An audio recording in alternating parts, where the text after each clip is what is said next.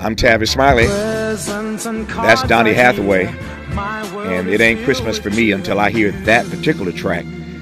Kevin Merida is in the studio now, executive editor of the LA Times. We'll introduce him properly in just a second, but he and I were just talking about this song. He said, man, I love this song. And I was telling Kevin the story of this song and how it came to be. Some of you who listen every year around this time have heard this story. For those who haven't heard it, here's the short version. And I'm only telling it because every year I have as a guest on this program, it's a regular thing for me, Kevin, the songwriter, let it ride, Miles, the songwriter of this track, this iconic track.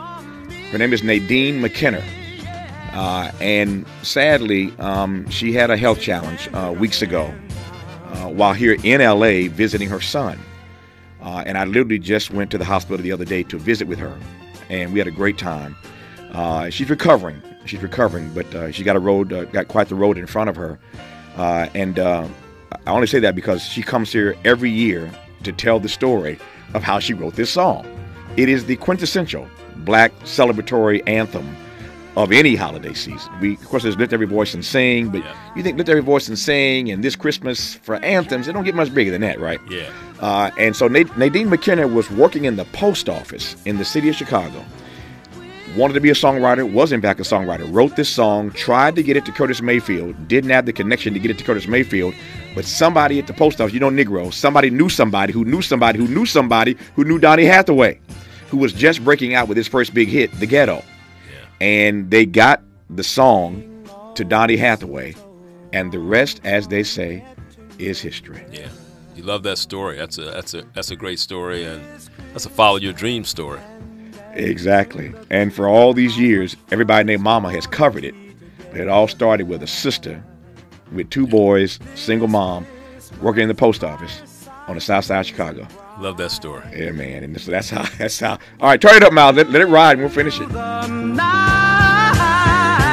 And this Christmas will be a very special Christmas for me.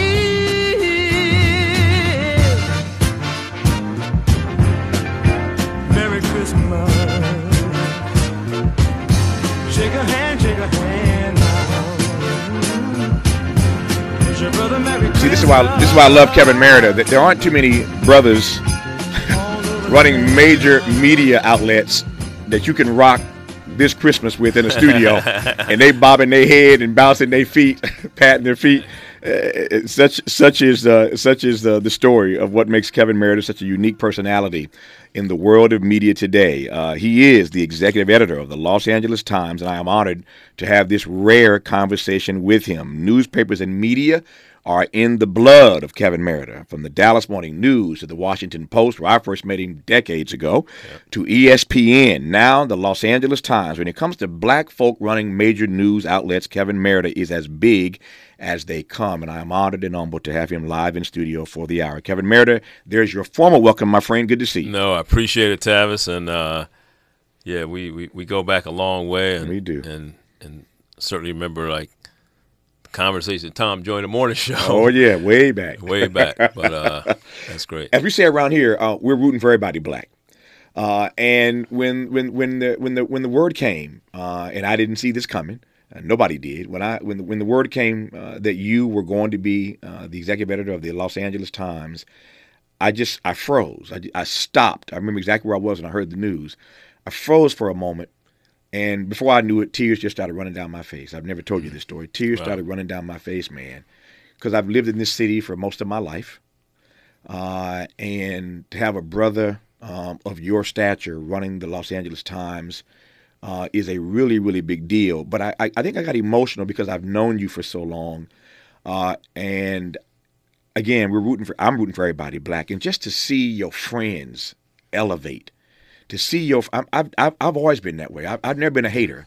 I mean, when my friends do well, I'm the number one cheerleader, man. And so I just love the idea that they were wise enough to choose you to run this establishment. So all that said, then after I stopped crying, I asked myself, why would this Negro want to run any newspaper anywhere in America right now? And so let's start our conversation there. Given the state of this business, I'm doing the radio thinking this ain't easy. Yeah. But why would any black man who wants to succeed choose to run a newspaper in America right now, Kevin Merida? Yeah. Well, look, it's a long story. It's interesting you said that story. I'm humbled by just that story you told, right? I have a similar story, When I was at the Washington Post, that's my hometown, right? And it's obviously people know it's a great national paper, but it's my hometown paper. And when I was named managing editor of the Washington Post, and I was the first African American managing editor, it was great. But I was doing my work, and I'm busy with stories and there were crises, and I'm not really processing it like you would process that achievement until I got home. I'm looking through messages, and I got this note. Simeon Booker, the late Simeon Booker, was the first black reporter at the Washington Post, and obviously had a legendary career at Jet and other places. Won the Pulitzer. Yeah, covered Emmett Till trial and all these things, and sent me this note about how proud he was and some of the struggle. And I was driving home after I had read that, and tears came down to my eyes, and it was the first time I processed what it meant to other people. Yeah. Because I was just doing my work, and so I think we all have some of that. Like when we see others succeed and break through, we certainly have too many first still. Like we shouldn't be in the first business at this point in 2023, but unfortunately we still are. And every time you see that achievement, you think about wow, that's great for somebody else. Newspapers, I grew up. Hold that thought. Okay. Let me do this. You know how radio works. Yes. When we come forward, I'll let you tell the story about newspapers. And a quick footnote I want to share about Simeon Booker. You're listening to Kevin Merida, executive editor of the LA Times, on Tavis Smiley. You're listening to Tavis Smiley. Tavis Smiley. Ranked number 45 on the Heavy 100 list of the 100 most important radio talk show hosts in America. Made fresh daily in Leimert Park, Los Angeles, California. You're listening to Tavis Smiley. Tavis Smiley in conversation with Kevin Merida, who is the executive editor of the Los Angeles Times. A rare opportunity to talk to him for the hour, and I'm delighted that he made his way down to our studio for this conversation. So, Simeon Booker, and then get your story about newspapers. I was once on Capitol Hill. Simeon's such a great photographer, to your point, iconic photographer. And I was on Capitol Hill one day, and he saw me, walked over, and introduced himself. And I was just shocked that it was him. And I said, take a picture of me. I want a picture of me taken by Simeon Booker. And he took it, and I have it to this day. That's great, man. But he just laughed. I said, take a picture of me, man. Yeah. I want a picture of me taken by you in my catalog. Yeah. So anyway, it was an amazing story. But I was honored to meet him. I only met him that one time, though. Wow. Just that one time. But to know that, to hear your story, like him sending you a note. That was powerful to hear. All right, so my question was, why any brother who wants to succeed at what he does would, and all I've ever known from you is success. Why run a newspaper now, Kevin Merida? Well, look, newspapers have a storied history. I mean, there was a time when newspapers were the primary, vehicle for getting news. That and network television, big news stories and local television. I think obviously the ecosystem of media has grown and broadened and widened, but newspapers are still very important. Some of the greatest journalism are done by newspapers, and we also those of us who have been in newspaper business for a long time, really, fighting to save our craft.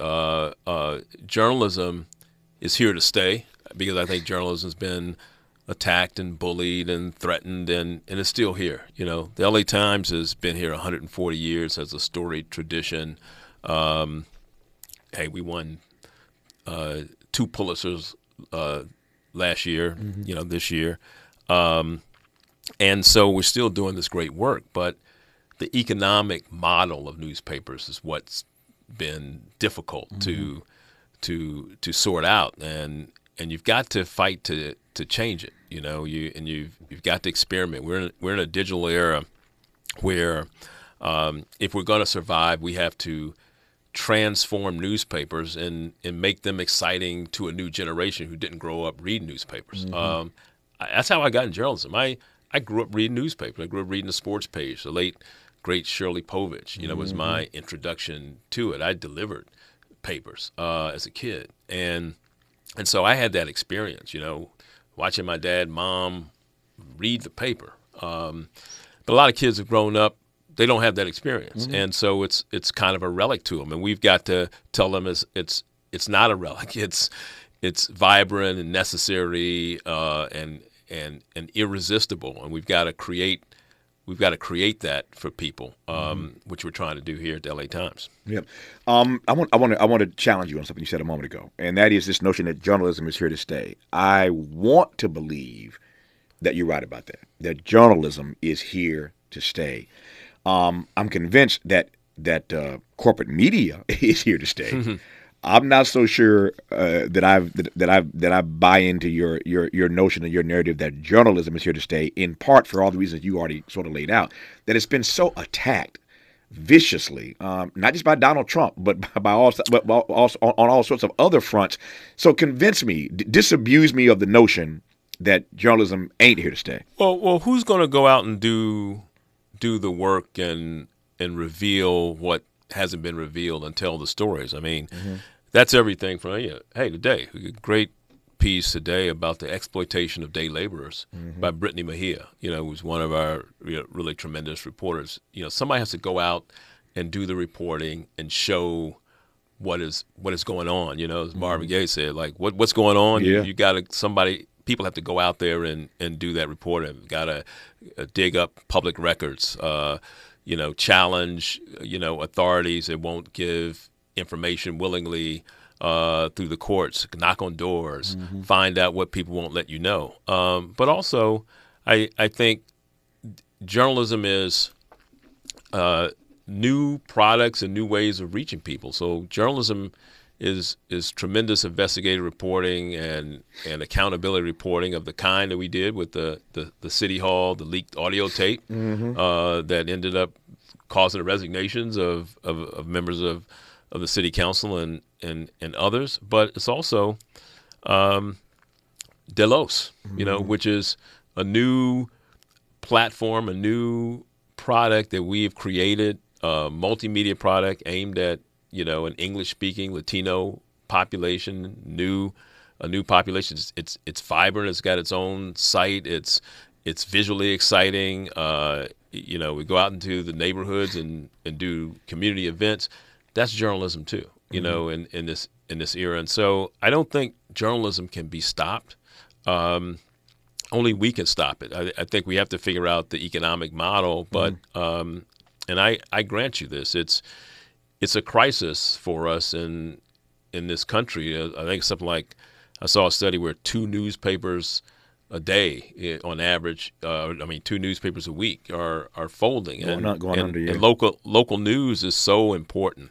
And so if you're in Los Angeles and you're in this area, man, you need the LA Times. If the LA Times wasn't here, that would be one of the biggest tragedies that we know, because there would be so much that you wouldn't know, and there would be so many places that weren't held accountable if you didn't have a Los Angeles Times. We're heard across the country, and you have worked across the country. As I mentioned, Dallas Morning News, Washington Post, LA Times, ESPN. We'll talk about later. But what's your takeaway? You've been in this game a long time. What's your takeaway vis-a-vis or regarding the way that media covers communities of color?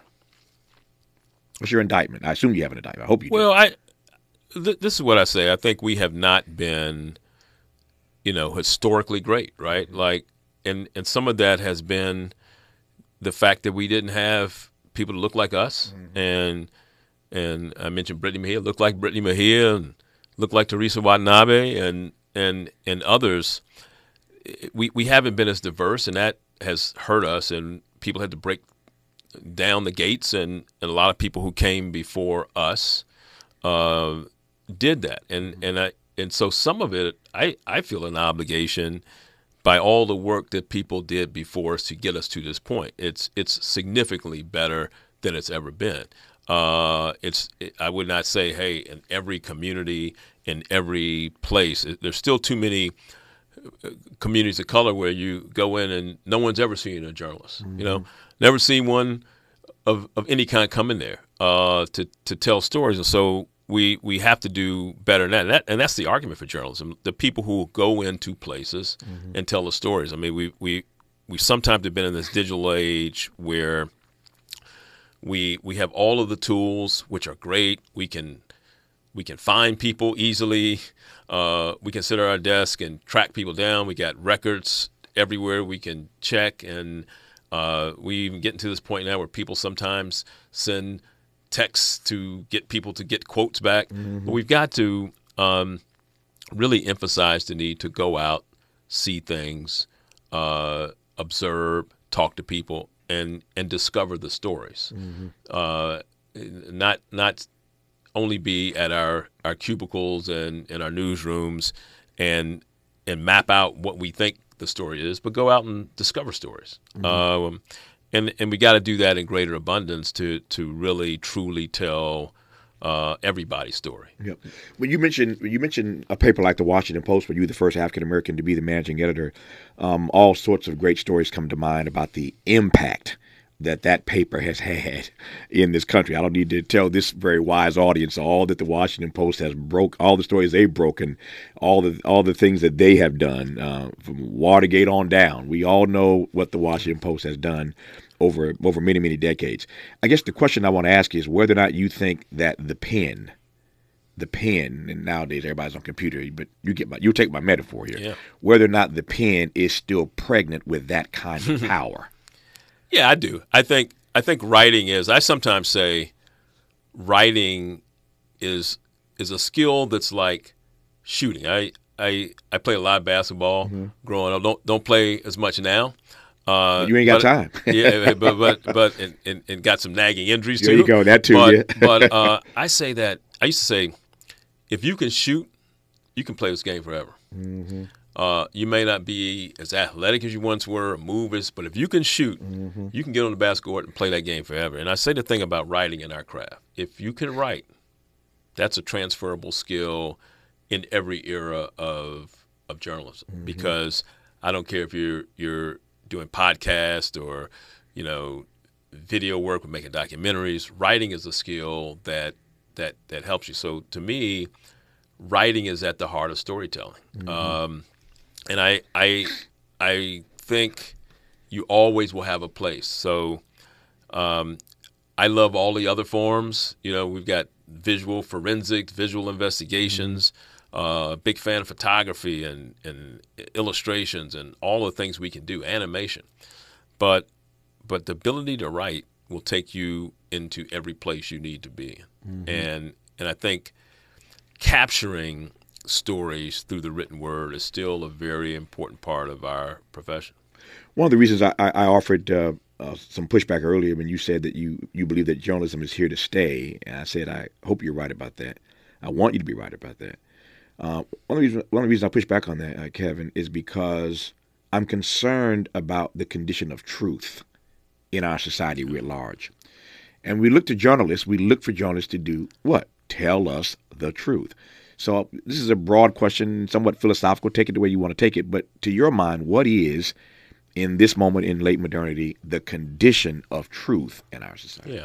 Well, look, we've got a big issue there, and that's been one of the downsides of the technological revolution, the digital revolution, is that people can manipulate truth. Misinformation and disinformation is a big problem in our society, and you do worry about kids growing up and coming into their own and what they're learning and how they're learning and the ability to discern what is true or not, and it's becoming increasingly difficult for that to happen. I think a lot of people are attacking that problem. I think it's there've been some big efforts, places like the Aspen Institute, and hey, even former President Barack Obama has taken that on as a subject. We have projects like the News Literacy Project, which is founded by a former LA Times journalist that's gone into schools and to really teach literacy, news literacy. I think we've got to do that at greater, be even more sophisticated and scale up on news literacy. But we've also got to develop technology to determine what is true and not, which we can do. And I think it is a big issue. So that's in part, attacking that is also part of protecting and advancing journalism. Because I think journalism is different than, hey, talking about things, being on X, screaming at other people with 25 followers, and no identity to know who they are. Yeah. And that's what I always say. People who are really journalists go out and do the hard work, do the most difficult reporting, because the population of serious journalists have been shrinking. We need to grow that population because we need more people out doing the most difficult reporting and work. You said a few things now I want to interrogate when we come forward. Let me just tell you where I want to go as we continue this dialogue with the executive editor, the brother executive editor of the LA Times, Kevin Merida. In no particular order, you talk about news literacy. When we come forward, I want to talk about the literacy or lack thereof of everyday people. The question may not be whether or not journalism is going to survive. The question may be, are people going to want to continue reading? I'm concerned about the fact that so many of us, we just got this is just me. You ain't got to say this, Kevin. We have a dumbed down demos. It's just a fact. We have a dumbed down demos, and Negroes, people, everyday people, Americans just don't want to read. And I got a problem with that. I want to talk about reading. That's the other side of journalism. You can write it, but if don't nobody read it, we got a problem here, right? We'll talk about that. I want to talk about AI and the impact it's going to have on this business. I don't want to make you too uncomfortable. I want to talk about billionaire owners. You mentioned X, but all these billionaires buying all these papers and outlets, including the LA Times. We'll talk about that and a great deal more. I am honored to have Kevin Merida, the executive editor of the LA Times, in studio right now on Tavis Smiley. Seeking the truth, speaking the truth. This is the Tavis Smiley Show. Easy. Let's get back to more of this rich dialogue with Tavis Smiley.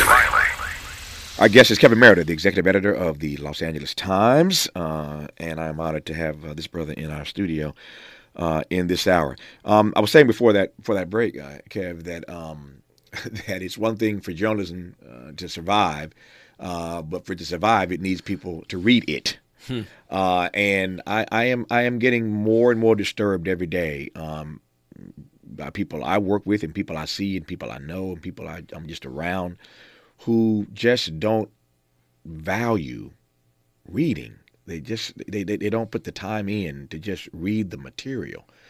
And not just everyday people. Just take it to the top. We've had presidents. I mean, Donald Trump was famous for not reading. And even George W. Bush, didn't spend as much time just briefing books as he probably should have. So, I mean, from the highest levels of our society down to everyday people, I'm just concerned about our disinterest in reading. Does that make sense? Yeah. Look, I love to read, and now being on the Pulitzer board, I'm thrust. A lot of books come to me because we're judging them, and it's also kind of opened up my reading habits because I'm reading much more widely than I ever did.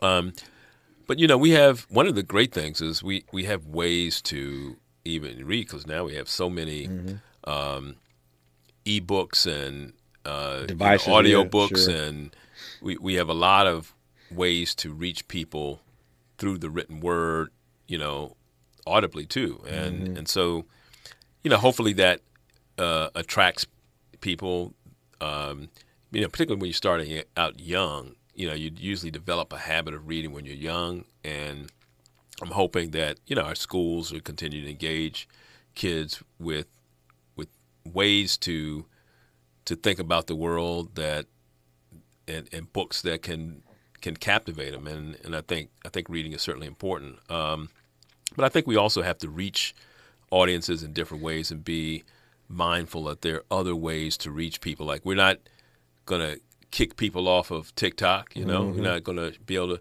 going to shut down the ways that people engage. And so I think we've got to tell stories and find ways to bring the same knowledge into where the people themselves are, where young people are. Wherever there's a platform that creates engagement, whether that's Reddit or Twitch or Instagram, find ways to engage people with knowledge and tell stories and, give links so people can go back and get the history they need. And, I think we have more ways to do that than ever before. Yeah. I mentioned Donald Trump a moment ago, and it's not just him. There are countless others I can name if I had the time. But what's your read on the way that the news business, news media, has come under attack from people at the highest levels of government? Look, it's certainly unfortunate, right, that you have anybody at the level of president to attacking the First Amendment and essentially attacking those who are there to bring factual information to a public that needs it. But that journalism has always been under attack. People sometimes they don't like the journalism that's produced, and so they attack it. And so I always say we can't be in the thin-skinned business. I think we do have to fight for the sanctity of our profession. We have to fight against any encroachment, certainly in the law and in the courts, against our profession. But we can't be thin-skinned about it or afraid or retiring and retreating. We got to be aggressive about claiming it, our profession, and continuing to to push it forward. So, it's not great when people of stature, in this country would attack media, but I think we can't be cowed by that. Yeah, we were talking earlier about the great journalist Simeon Booker at the top of this program. I'm just curious, put you on the spot here. What's your best pitch? Your best pitch for young persons of color to consider journalism as a profession these days? Look, I think, for one thing, it's a continuing education. You can go into that profession and it's just to say you love sports. Sports was always something that you played as a kid. Now you can go in and cover teams and tell stories and reflect the lives of people who otherwise just may be your sports heroes and tell those stories. If you love food, there's a place for you in our profession. If you love movies, music, there's a place for you in this profession. You love politics, there's a place for you in this profession.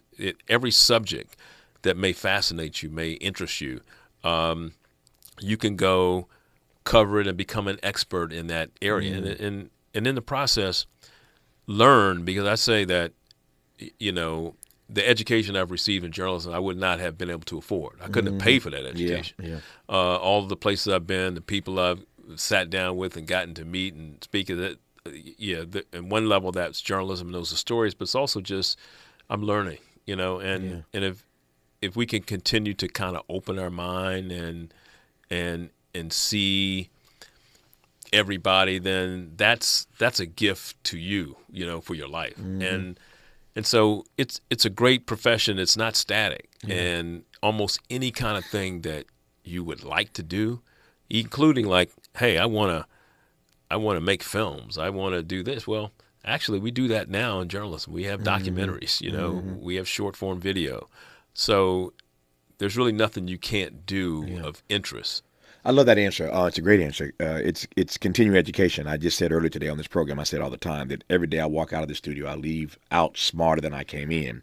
So for me, the joy of doing what I do every day is continuing education. I'm learning stuff every single day. There's nothing that quite excites me like being able to learn something new every day. I'm still fascinated by that even all these years later.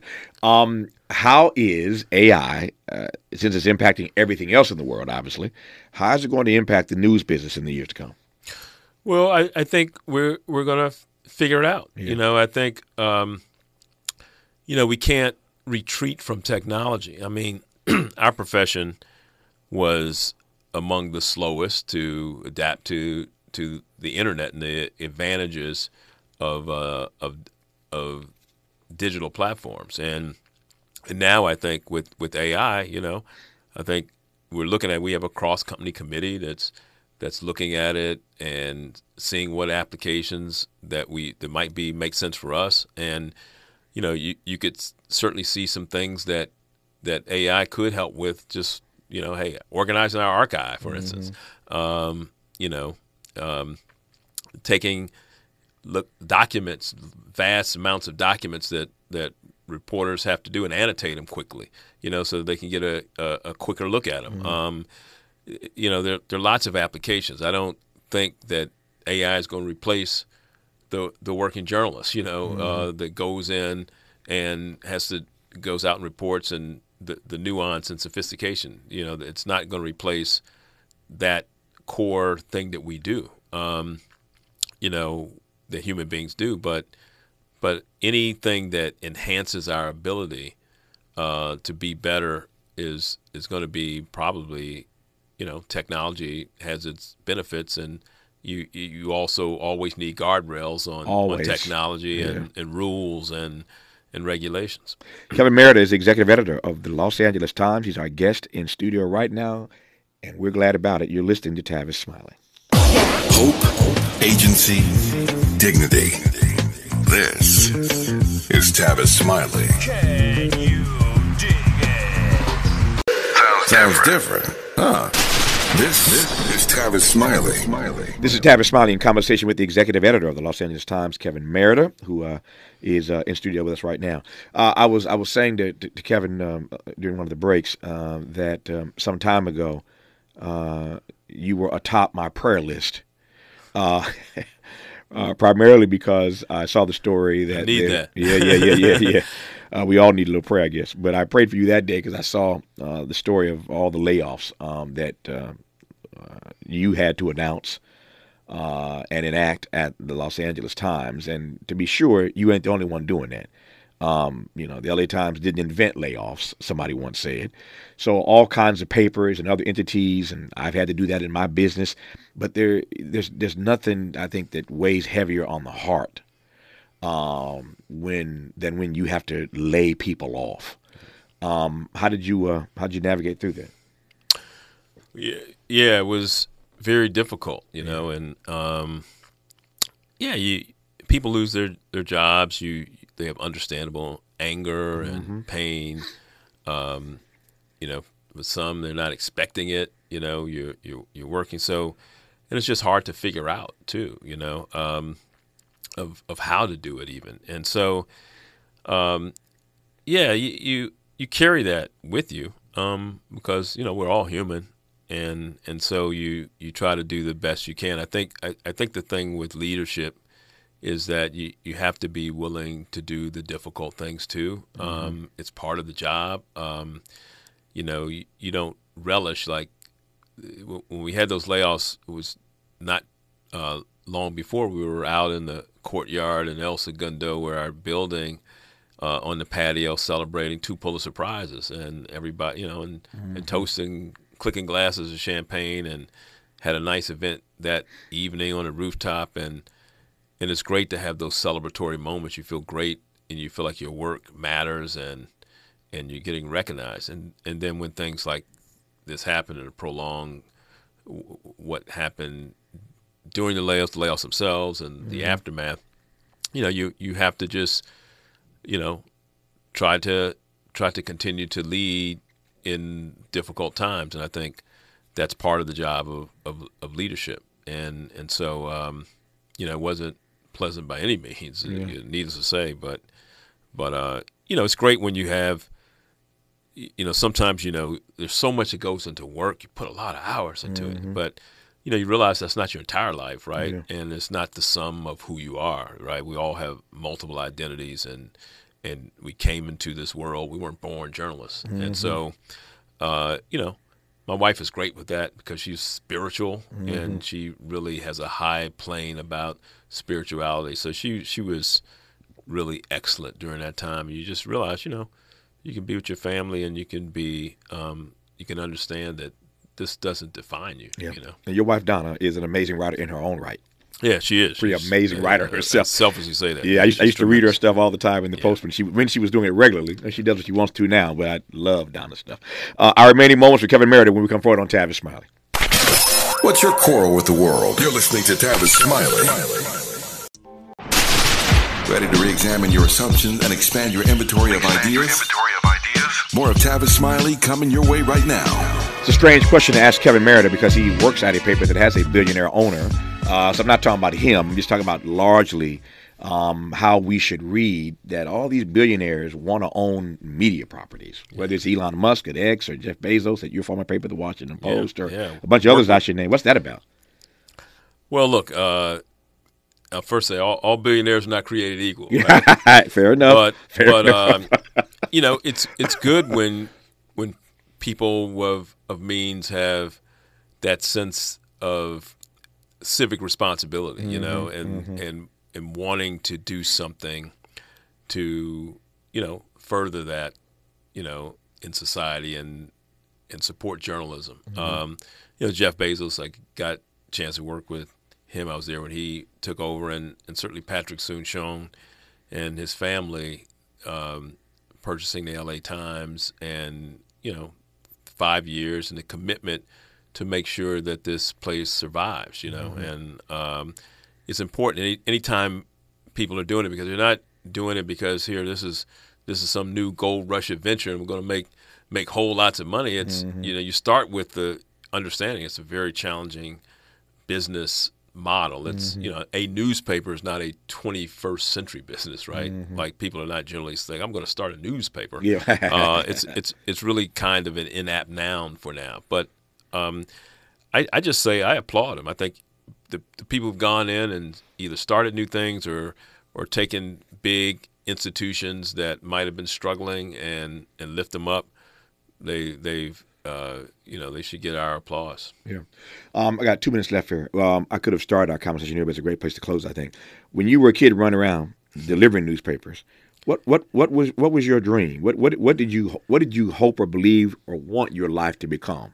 I can't imagine it was executive editor of the Los Angeles Times. So what were your dreams as a kid? You know, like a lot of kids, I probably harbored that fantasy of playing professional sports. You know, when I was really, really young, it was football, and then it became basketball. And you know, you realize quickly, like, hey, you know, I wasn't 6'5". You know, you realize quickly that that's a very hard dream. And you know, there's a time when even fashion designer, I love fashion, but I couldn't draw, so that, you know, kind of went out the way. But when I started reading sports and started reading and seeing the newspaper, I started thinking about that. And there was a teacher that got me thinking about that in 6th grade. You know, Mr. Wilson. Oh yeah. You know, he's the one that started saying, like, look, you know, this could be a career, and I began to think about it. And then it was enhanced by a high school teacher named Linda Warner, who's still around, I still see, who pushed me into, like, writing contests and made me work on the student newspaper at school, even though I had to stay after school and we were getting bussed at the time. I'd be getting home at 7 o'clock. Yeah. So people who believe in you, because we all need somebody to believe in us, right? That's right. Like, absolutely. And help us see our dreams. Sometimes you can't even see your dreams. That's right. No, I the moral of that story for me, and I was just talking to Randy Weingarten, the president of American Federation of Teachers yesterday. Teachers matter, man. Oh my goodness. Teachers matter, and the fact that you are at this age and you're still calling out their names. Yeah. I can call Mrs. Vera Graft, Mr. Jackson in 5th grade, Mr. Beal in 12th grade. Teachers make a difference in our lives, man, and none of us are where we are. They may be the most underrated profession. No question about it. Most underrated and underpaid. And those two things go together in America. Underrated, oftentimes underpaid. But anyway, I'm delighted to have had you come here. I believe that this program is at its best when we are, as black media, asking questions that others don't ask, raising issues that others don't raise, addressing topics others want to avoid, and profiling others who deserve and have earned the right to be profiled. And I celebrate any brother or sister who has risen to the level that Kevin Merida has risen to, being the executive editor of the Los Angeles Times. That is a big deal. And Kevin, I appreciate you. Hey, I appreciate you, Tavis, and you've been out here a long time doing this, and respect to you. Likewise, man, likewise. That's our program for today. 3 hours, poof, gone just like that. Back here tomorrow to do it all over again. Until then, thanks for tuning in to Tavis, Smiley. I'm grateful for you. And as always, keep the faith.